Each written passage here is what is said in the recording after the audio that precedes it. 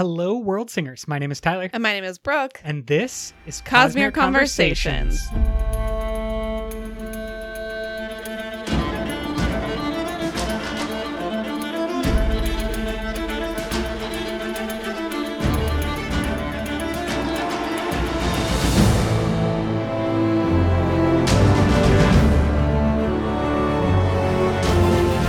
We are coming at you today with a little interlude in our Year of Sanderson coverage for some words of Brandon. It has been a long time since we put out one of these volumes of Brandon. The words of Brandon have been a mini since 2022. Yeah. And we have just been so busy with all the secret projects. And so you can consider this an into our Frugal Wizard Handbook book club, because there will be some Words of Brandon direct from the FWH spoiler stream. Or you can consider this the launching point for our Yumi book club, which is coming to your feeds next week. That's right. You don't need to wait. There's no patience required here. We're going to drop this, and then we're going to drop the first episode of our Yumi book club right here at the end of September 2023. I put you in time so that you know where we are at and where Brandon is at when he is giving a lot of these words, because we are pulling from a spoiler stream that Brandon and friends from Dragonsteel did on September 7th of 2023. But before we dive deep into the pool that is Brandon Sanderson, how about some fan feedback? Give me some updates. What's going on in the fan community? Well, first we should say welcome and thank you to our new patrons, Aaron R. and Marcel K. Thanks for joining. We're so happy to have you over there. Yes, the Patreon is where you can get the exclusive early access to our book club in real time. So Secret Project number 4 book club, that's going to be ongoing as soon as it is released next month. If you like the podcast and you would like to contribute a small amount to it, join us on Patreon. We put a lot of work into this, and it's cool to see people over there. And fun to get more interaction. But we are open to all the fans. For example, Mar is a listener. What up, Mar? They are a native Spanish speaker. It's always so cool to hear from people all over the globe who are Cosmere fans. It just makes me so happy to think about all of us nerds just all passionately engaged in this fantasy world, making friends from all over the globe, this like thing that unites us. Yes. Super cool. Transcending the bonds of language. Mar, we appreciate you, and I am very sorry for all of my terrible pronunciation. But to be fair, I'm not 100% certain if you know the difference. Yeah, exactly. They're probably not the one that you need to apologize to. No, that's just Michael and Kate, the audiobook readers. And let's use one of the comments from Rebecca over on our Patreon to kind of launch us in to the spoiler stream, because Rebecca had a question regarding Brandon and Dan Wells, who are discussing how Dan is going to be incorporated in to the Cosmere writing situation that they have going on now. And on one of the most recent podcasts that Brandon and Dan do, they discussed a music note-based language and a new race that is horse-like that Dan would be leading the charge on, so to speak. Is this definitely confirmed, or they were just kind of brainstorming? This is their discussion, not a brainstorming, saying like this is what he will be doing. Okay. And yeah. It is then I think, like Rebecca says, this has got to be about Rhyshadium. And yes, Rebecca, I would agree with that. That sounds exactly right to me. Yeah, a book potentially based in Rhyshadium culture from Rhyshadium perspectives would be amazing. It would be the first of its kind in the Cosmere. Yeah. And I think that any type of new language introduction in a book whether it be, Dothraki or Klingon or whatever it happens to be, Elvish, the famous one from Lord of the Rings. You have an innate interest because of the new language that's being introduced. It's like a little bit of new magic rules, but instead it's new linguistic rules. Yeah. And like, what does a being who maybe communicates more in musical notes feel like, think like? How do their thoughts manifest themselves, and how is that different than how we manifest our thoughts? Well, and we've seen a little bit of that with the singers. Yes, and they the way are that the they first example. Communicate. So yeah, it would be really interesting to get to dive into more of that, like indigenous Rasharan culture. It certainly could also act as a jumping off point for better understanding the singers, depending on, the timelines and how things go. But if you get Dan Wells' Rishadium story at the same time that Brandon is working in the back half of Stormlight Archive, maybe unveiling important aspects of the singer culture that we get more perspective on and we have a better understanding of because of the Rishadium knowledge we get from Dan's book. That seems like one of those things that like Brandon has said he wants to do, but doesn't necessarily have the time to do. And it's so hard to wrap things like that into existing books, especially when they are already quite full. So really interesting speculation from Rebecca, and we love all of you fans. Let us know as this year of Sanderson is coming to a close. We only have one more book, but that's the one we should celebrate the most. It is also coming up here in November, Dragonsteel Con. That it is. We are very excited. We will be attending. We hope to see you all there. Yeah, if you're going to be there, definitely reach out and let us know. We would love to see you. I will be carrying around my tiny Nightblood that was the letter opener gift from the last box, and that's how you will be able to identify me. Now let's dive into that spoiler stream and talk about some of the general words of Brandon that have been pulled out, some of them exclusive or specifically about the Frugal Wizard's Handbook. Yeah. I do want to start with a little bit of just an update that he gave during this spoiler stream. It's been confirmed now that the Words of Radiance leather-bound crowdfunding campaign will be happening in March.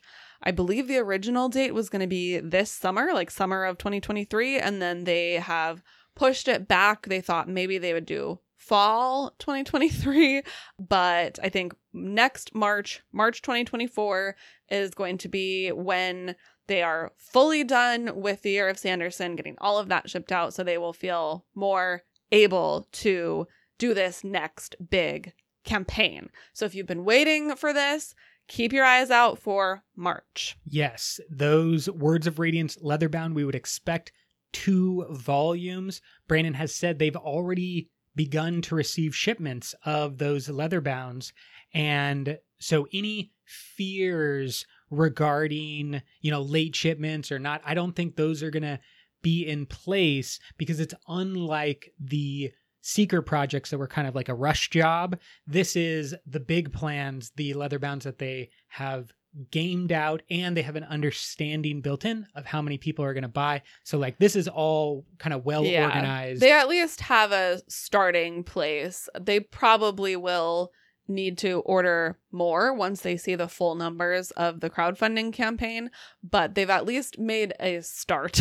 Yeah. So we know that at least that first wave of shipments will be timely. Now let's get into some of the more general, or more specific rather, questions. And because this spoiler stream was quite recent, it had not been transcribed yet. So these are all sort of paraphrased.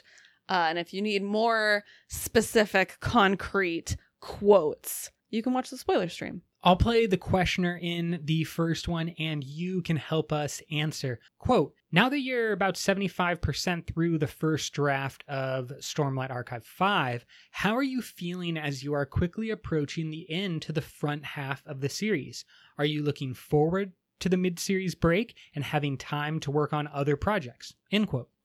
Yeah, and Brandon said that he is really looking forward to it, not necessarily any more than he usually does after a long and difficult write like this one is. He's said before that finishing a series is always rather difficult because you're trying to wrap up a lot of the storylines and make sure everything tracks and things like that. So this one in particular, I'm sure, has been especially daunting and challenging for him. He did say that, with that being said, obviously he is quite fond of Stormlight Archive, as we would hope to hear him say. And currently, as he's writing, he is not feeling as much fatigue in writing that story as maybe he thought that he would have.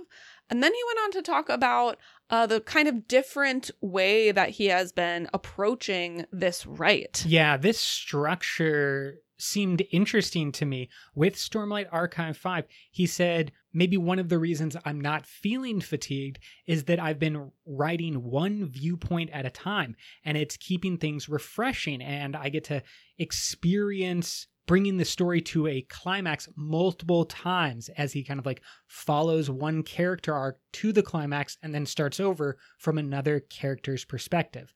I believe, based on some previous mentions of Brandon, that he started pretty early with the Szeth and Kaladin story arc. And so you could imagine kind of like taking that weird buddy cop duo from the moment beginning the story to its climax and then starting over with a Dalinar or a Navani, a Lift, Shallan. Obviously, there are interesting ways of organizing big stories like this. And I found that one to be maybe unusual or just kind of like unique.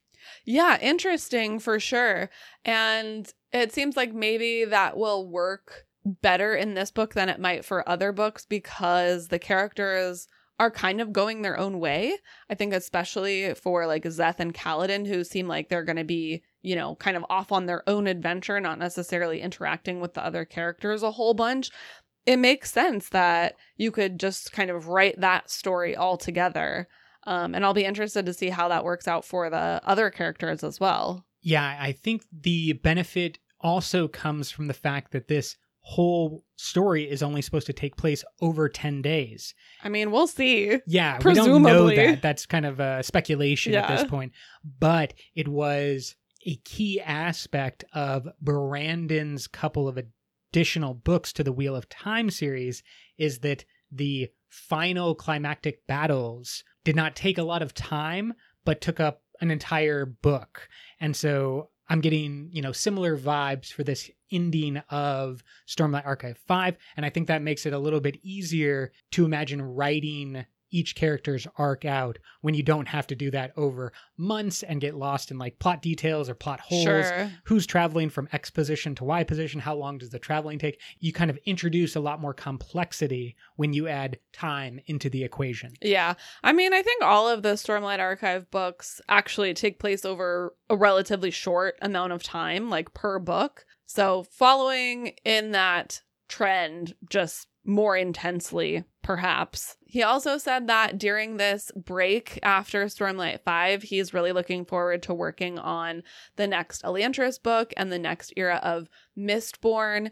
And he said in terms of the next era of Mistborn, like Wax and Wayne sort of got in the way of being able to write this next era, and that this era has actually been outlined for quite a long time. So he's really excited to get to actually finally write that. Yeah, Elantris has always been a little bit of a weird story in that we have gotten planetary references, the Emperor's Soul, and then the inclusion of Shai in the Lost Metal. Hashtag spoilers all the time. Everybody knows this. I think that returning to the actual story and plot of Elantris, it was left with in such a interesting political and war situation, and the country seemed to be kind of like finally solidifying in my mind. Yeah, it's a different book because it's a book about magic in which there is no magic until the very, very end.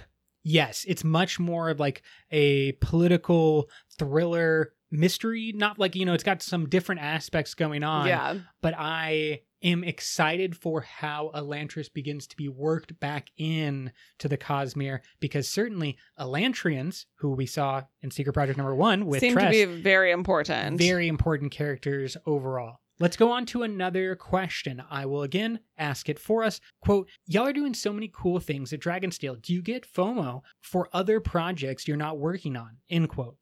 Yes, was the general answer. And Brandon said in particular, this applies to writing projects that, he always imagined doing. And at this point, there's just no way that he will have time to do.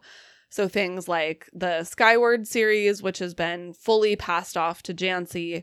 I think Brandon is still sort of consulting with her and talking about story and things like that, but it has been fully given to Jancy Patterson to finish or continue writing. Dan is writing things like we just talked about at the beginning of this episode. So some of those projects. And then also like merch ideas and just how difficult it is to not be involved in every single decision. I think Brandon is happy with how he is spending his time, but just like all of us, you just never have enough time to do everything that you want to do.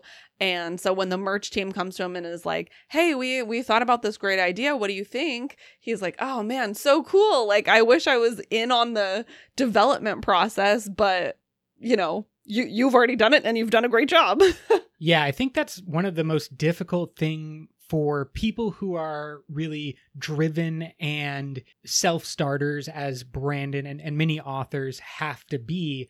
They, once given a broader scope, simply want to apply that same energy to the broader scope. And so they want to be as involved in the merchandising aspects of the company as they are in writing the books.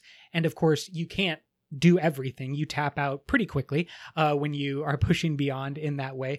But it is such an interesting thing to see different authors or just like different creatives in general, even things like different sports players. Like, how does, LeBron James manage the brand of LeBron in ways that are different from other athletes or other creatives, and like that structure of existence outside of themselves to like bring more of themselves and their creations, the Stormlight books or any of the Cosmere books are benefited by that merchandising arm of Dragonsteel that Brandon is further and further away from the arm, but it's still an important part of everything that's going on. Let's go to our next question, which is kind of a fun one. Yeah, I really love this one. I think everyone should play along too. The question is, if you were given $1 billion for a Cosmere theme park, what would it be like?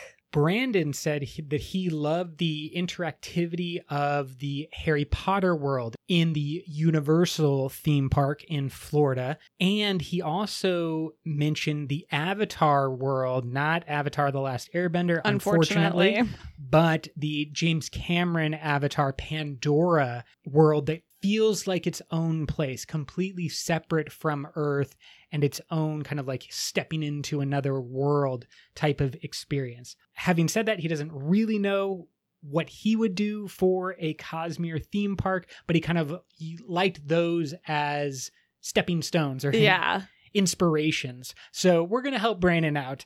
And I think that you now have $1 billion and full creative control for the Cosmere theme park, developed wherever you want it to be. But it does have to, still stay within the realm of Earth physics. You can't have Stormlight that's like giving you magic powers or energy sources, anything like that. No Elantrian Aeons are going to be making a beautiful city that is, glowing brightly. But with $1 billion, what would you do? I think this is a hard question. I also don't know if $1 billion would be enough. I'm going to be honest. I think $1 billion would have been enough in the past, but when you have to buy all the land and, that type of stuff now, you could easily surpass $1 billion, I think, pretty quickly. Yeah. But let's pretend that you're basically I also given... am not a huge theme park person. When I think of theme park, I guess I think of roller coasters or rides. Okay, fun. Which I don't know if I would want there to really be a lot of rides. I think I would like it to be more like a Harry Potter world. I haven't been to Harry Potter World, so I could be totally off base, but just being able to be in the environments of the worlds of the Cosmere would be cool. So if there was like a Roshar world and you could go down into some chasms and like practice some spear fighting. Oh, you're gonna have like a bridge team down there teaching you know everyone. How, like, when you go to Disneyland, you can like Darth Vader teaches you Darth Vader teaches you how to use your lightsaber. Videos. It would be like that, where you could do like a little training thing, and maybe there would be like a Rasharan wine tasting. You could like go to a little Rashar wine shop. Ooh, that's and fun. Try like all the blue, oranges, purple, orange. Okay, wines. I like that a lot. I would want it to just be like experiential like that. You could like, take a Fabrial class from Navani. Yeah, like show up at the Alethi war camps and, nearby there's the chasms. But you have just kind of like walk shops through and stuff. The marketplace. Yes, exactly. Yeah. Sabariel shops and all of those things that are going on. I think that's a lot of fun. It definitely stays with the idea that Brandon said about like the interactivity being key, stepping into that other world. I think I would like to mix in some rides or whatnot, some type of soaring over California. It used to be called, I don't know if that's still what it's called. I don't think so. But there was a like hang glider setup that you got strapped into. This is in the California, obviously, Disneyland. You get strapped in to this setup, and then there is a almost like 360, maybe like 270 degree screens all around you and below you, and you're flying over California and kind of like seeing different aspects. I would love to do something along those lines, like, Fly with the Windrunners or something like that, where you are starting as like a recruit Radiant or a little squire of the Radiant, and they kind of like bring you in and they're like, okay, everybody breathe in the stormlight, and it like fills up with like magical light everywhere, and then you get strapped in and you take off, and then you're flying over Roshar, and they're like, okay, we're gonna go to see these different areas, and you like speed blitz from one area of Roshar to another, because I feel like the geography of Roshar is part of the cool part. Yes, I want to see the Shattered Plains, but I also want to see the Pure Lake, and I want to see the Reshi Isles, and I think if it's going to be a whole theme park, then if we're going sort of in the mold of Disneyland, you would have Roshar World, and then your Nalthis World, etc. So like, you have to differentiate them. Roshar would have to be the sort of deserty, rocky, because then Nalthis is going to be the jungly, warm, Ooh, lots of fun color-based games you could have going on in the Nalthinian world. Definitely let us know in the comments what you would add to a Cosmere theme park. Maybe we'll get some artists to draw out the map of everybody's creations and contributions for the Cosmere theme park. This next question is another really fun one. Quote, if you made a Smash Brothers type game with Cosmere characters, who would you main? End quote. Without missing a beat, Brandon immediately said, Kelsier. I would obviously main Kelsier, because you can't put Hoid in. Hoid can't be part of the Smash. He has to be like a referee of some kind. Or maybe you put in something like each character can summon Hoid to do something despicable to their opponent when they're defeated.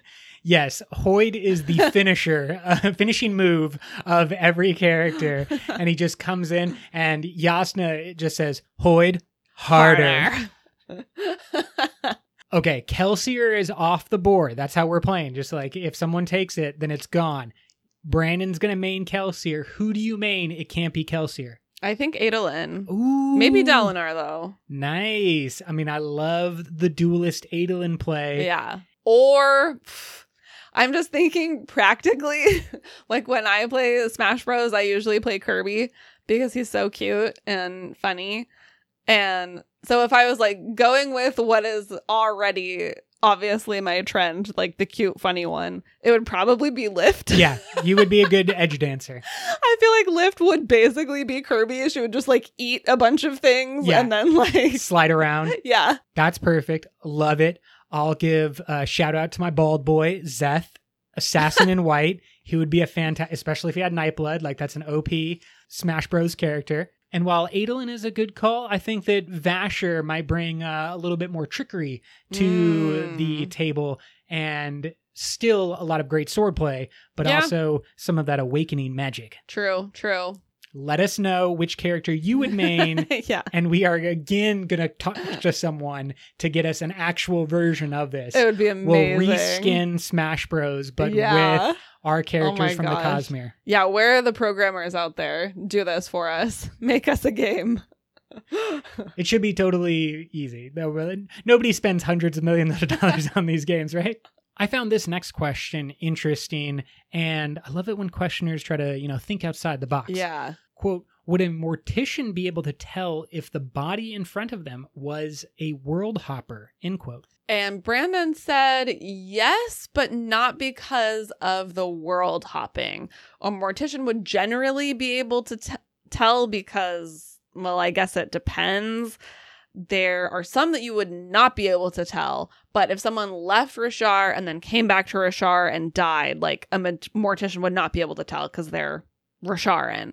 He said someone who can read their spirit web might be able to tell if they had left the world. Like design. Right. But unless they could do that, it wouldn't really leave an effect on you physically. Maybe unless you had some off-world food in your stomach, or they were like a completely different ethnicity that doesn't exist on the current planet. So to me, the answer is no. For the most part, other for than the just most like part, the yeah, incredibly the, like, obvious. obvious things. If a Parshendi showed up on Scadrial, obviously they would be like, You also don't need to be a mortician in order to identify that. Exactly. But the concept of a outward physical change because of world hopping, Brandon seems to be shutting down, but I think that's like a good, thing to be looking at. It's like, is there some damage that you're doing from hopping from world to world, or like? Yeah, I mean, I think the idea behind it is probably like astronauts, right? Sure. When they go to space, there are calculable physical differences that we can quantify and see in their bodies. Yeah. And it sounds like Brandon is saying that does not exist.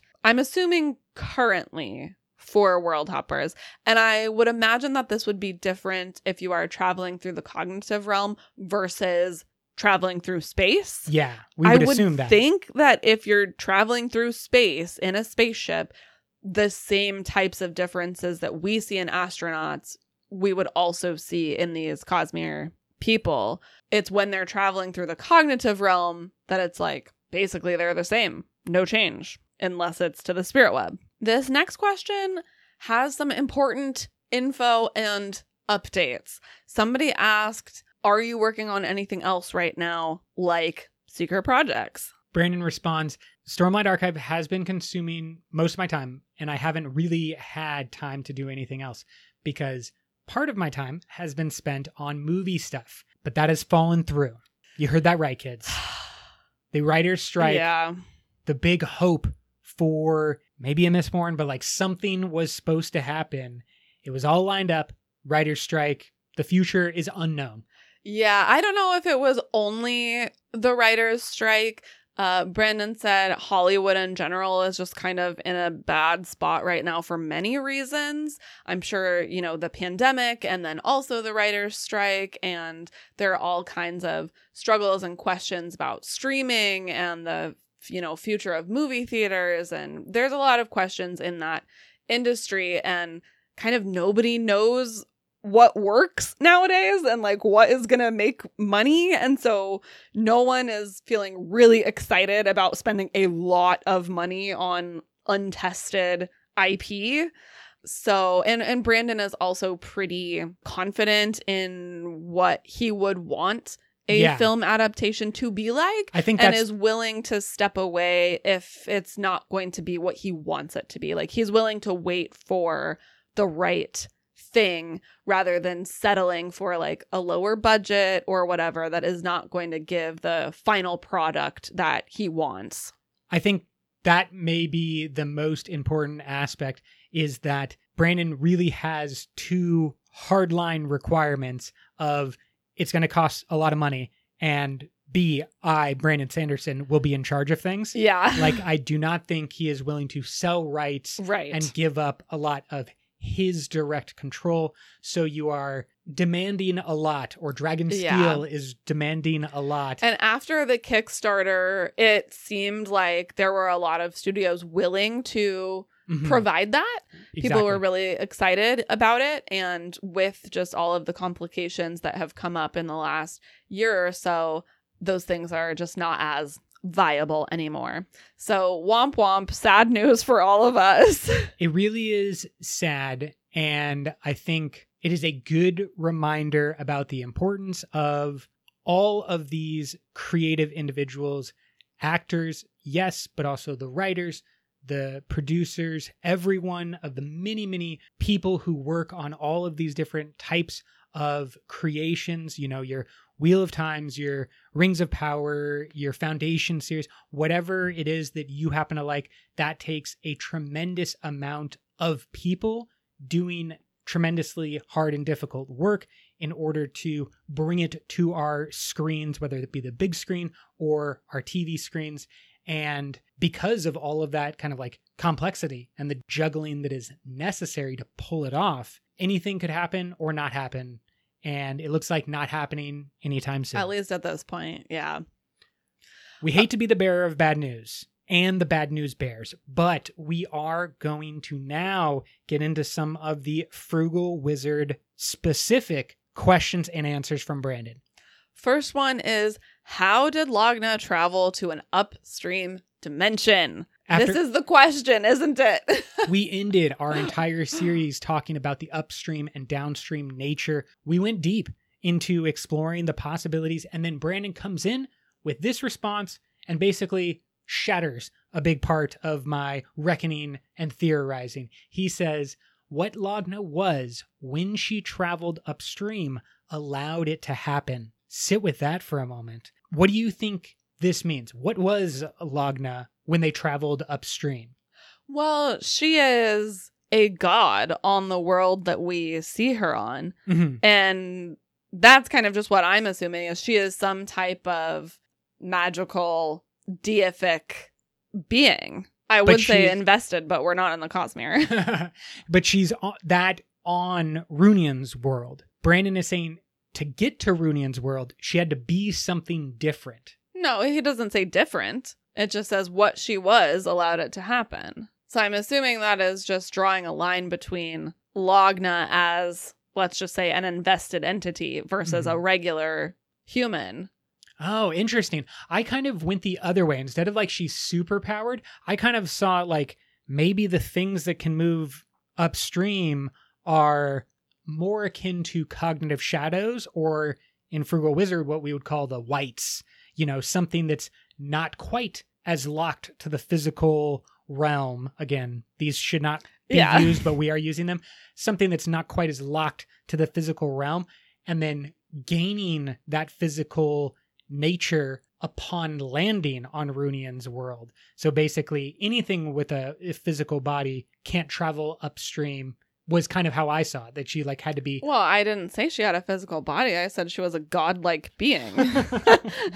I mean, I don't know how many gods you've met with a physical body, but I'd say at least like 80 to 90% enjoy having that physical body that they can mess around in. But you never know, because that other 10 to 20%, so it's just like anything could happen.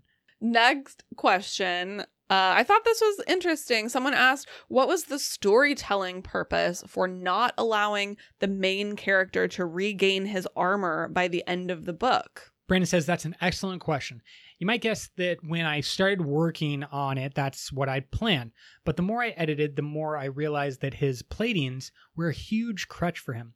He kept trying things, but not really giving it his all. Like, I'm going to be a cop. because that's what my friend does, and relying on the trappings of the thing. I realized that by the end of the book, he really needed to give it his all, and he can't be relying on basically anything, even the thing that most Sanderson books will have. This moment where he regains his armor and becomes awesome. I don't want to do things the way I do them just because they're the way I have done them. Leaving him completely exposed and having him go forward anyway was the thing he needed as a character to really fulfill his character arc. I liked the self-awareness that Brandon had there of like, yeah, this is a thing that usually I do. That is sort of a hallmark of my work. But I want to be aware that that is the thing. And when I do it, I'm doing it for a purpose. I'm doing it because it makes sense for the story and the character, not just because I always do it. Yeah, Brandon is now subverting himself. Yeah, which I think you have to do to be, well, I don't know if you have to do. Plenty of good writers can make great careers out of a formula, their own, personal style and formula that they write. But I think particularly with an author as ambitious as Brandon, who was trying to create an entire universe, being able to have this type of awareness so that you can write as much as you want to write without it feeling formulaic or stale is really important. And I would definitely agree. John, as a character who's becoming Runian, does feel like he needs to leave behind the trappings of John, which includes the technology and those platings. So it makes a lot of sense. I think it worked. Yeah, me too. I think for the first maybe half of the book, I was definitely expecting him to get his platings back. But by about halfway through, I felt like it wouldn't be right for his character arc for that to happen. So I think Brandon made the right choice. Let's dive deeper into John as a character with this question. Quote, what were you thinking about when you were writing John with really low self-esteem? End quote. Yeah, Brandon said it was a character trait that I hadn't really delved into, and I thought it matched him really well and made him distinctive. He's not your standard Sanderson protagonist, and I liked how that worked. It gives a different feel and tone to his voice and to the storytelling. I think this is a great comparison between someone like Kaladin and John. John having low self-esteem can sometimes appear like a depressed Kaladin, but they're not actually all that similar. Yeah, they feel very different. Yes, and I think it's easy to maybe confuse those two feelings. Someone who is depressed, you might say, oh, they have low self-esteem or they have a low value about themselves. Kaladin, you don't value yourself appropriately. You're totally awesome, man. But they are distinct in the ways that they kind of infect the mind or impact the mind, and it's not the same. The cure is also not always the same. Yeah. And you can put Kaladin in a situation where his self-worth is clearly on display, saving Dalinar, but that doesn't necessarily fix his depression because it's not necessarily about his self-worth. It's, I don't want to say deeper, but it's different than what John is dealing with. And that kind of like internal focus, I think, is better for the shorter book that Frugal Wizard was. You kind of get this like more isolated personal story. And so I think it all reflects well on what the story was and what the character is trying to do. Just worked. Absolutely. This next question kind of goes along with that and was maybe my favorite question and response of this stream. Quote, what's your advice for someone who really relates to John's search for and lack of a driving passion? End quote. Brandon told kind of a long story about his own relationship with this. Obviously, Brandon is someone who does have a really strong driving passion. And he told a story about his former roommate and current friend, Ben, who once long ago sort of asked Brandon, like, hey, it's okay to like not have a defining passion in life, right? Do you understand that? And Brandon was like, no, I do not, but like, talk to me, tell me about that. Because their friend group was kind of full of a lot of people similar to Brandon, artists, people who had this one thing that they really loved. And Ben was not like that. And Ben explained that for many, if not most people, what they want is to just get off of work, go home, enjoy their hobbies, many differing hobbies, enjoy their friends, enjoy their lives. And Brandon realized that sort of the defining passion of Ben's life was his life, was just living his life.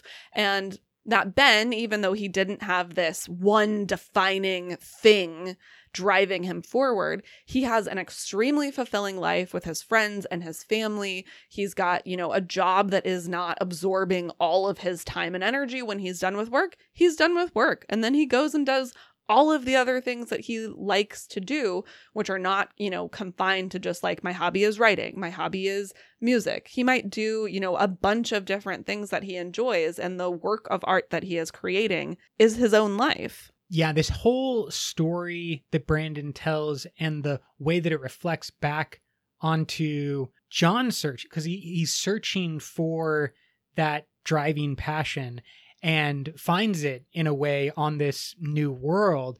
And so I don't think John is that person. John is not Ben.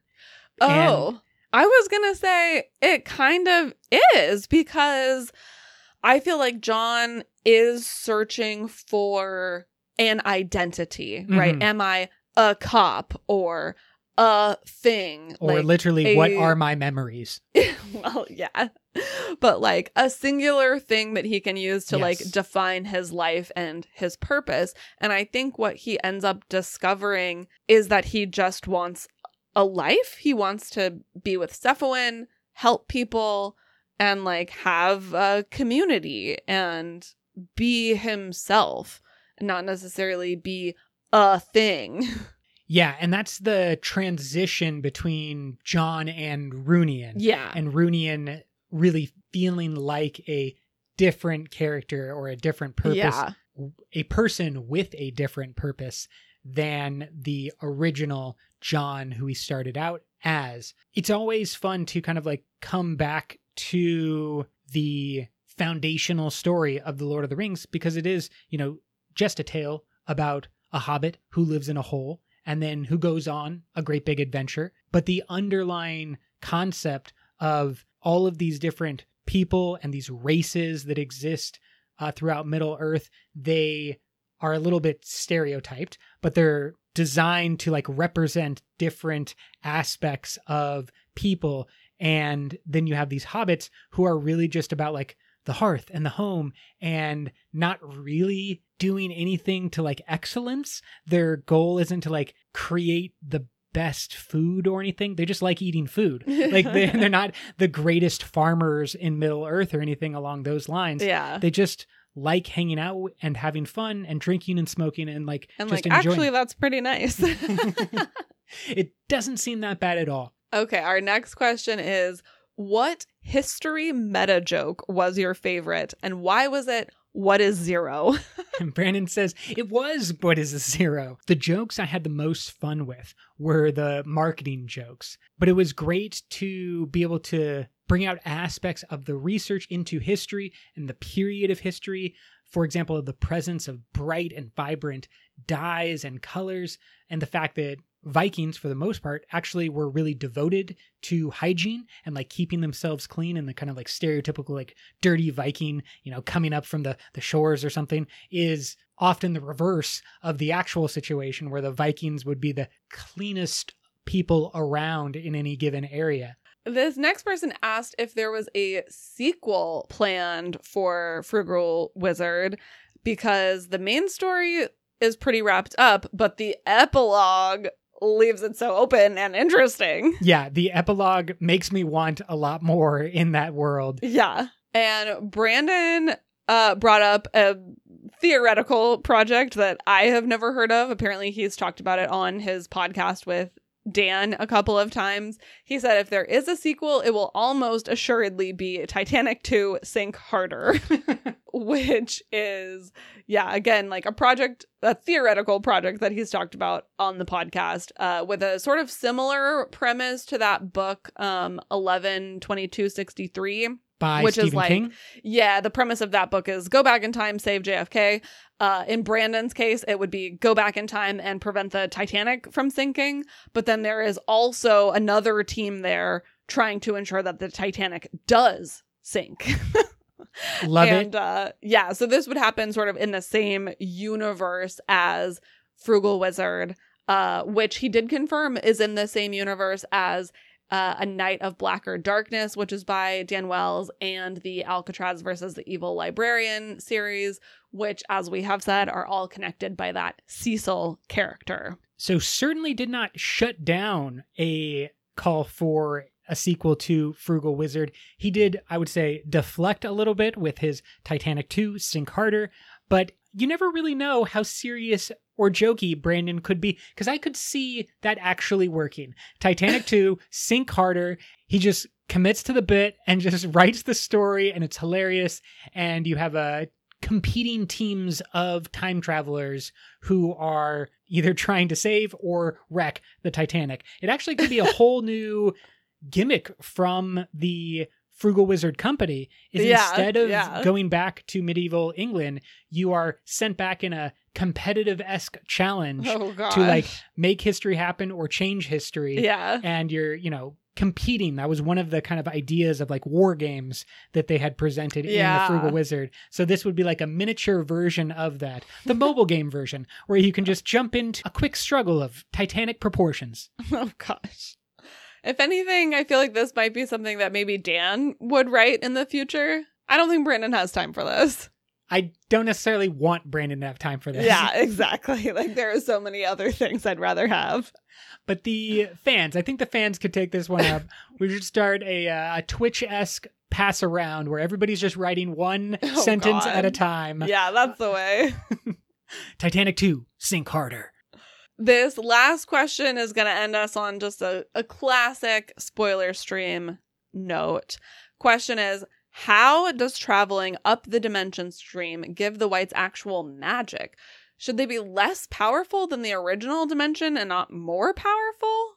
Read and find out, Brandon says. Ratho. Again, not shutting down a possible sequel or just playing around more with this world. Anytime that you have multiple dimensions, you're not like that far from adding the Frugal Wizard Company into any of your story. Because a wizard could just drop in and be like, hey, I'm from the Frugal Wizard Company, here to explore your dimension. And then you get the main characters you are following just being like, what? Just like that. I would hope so.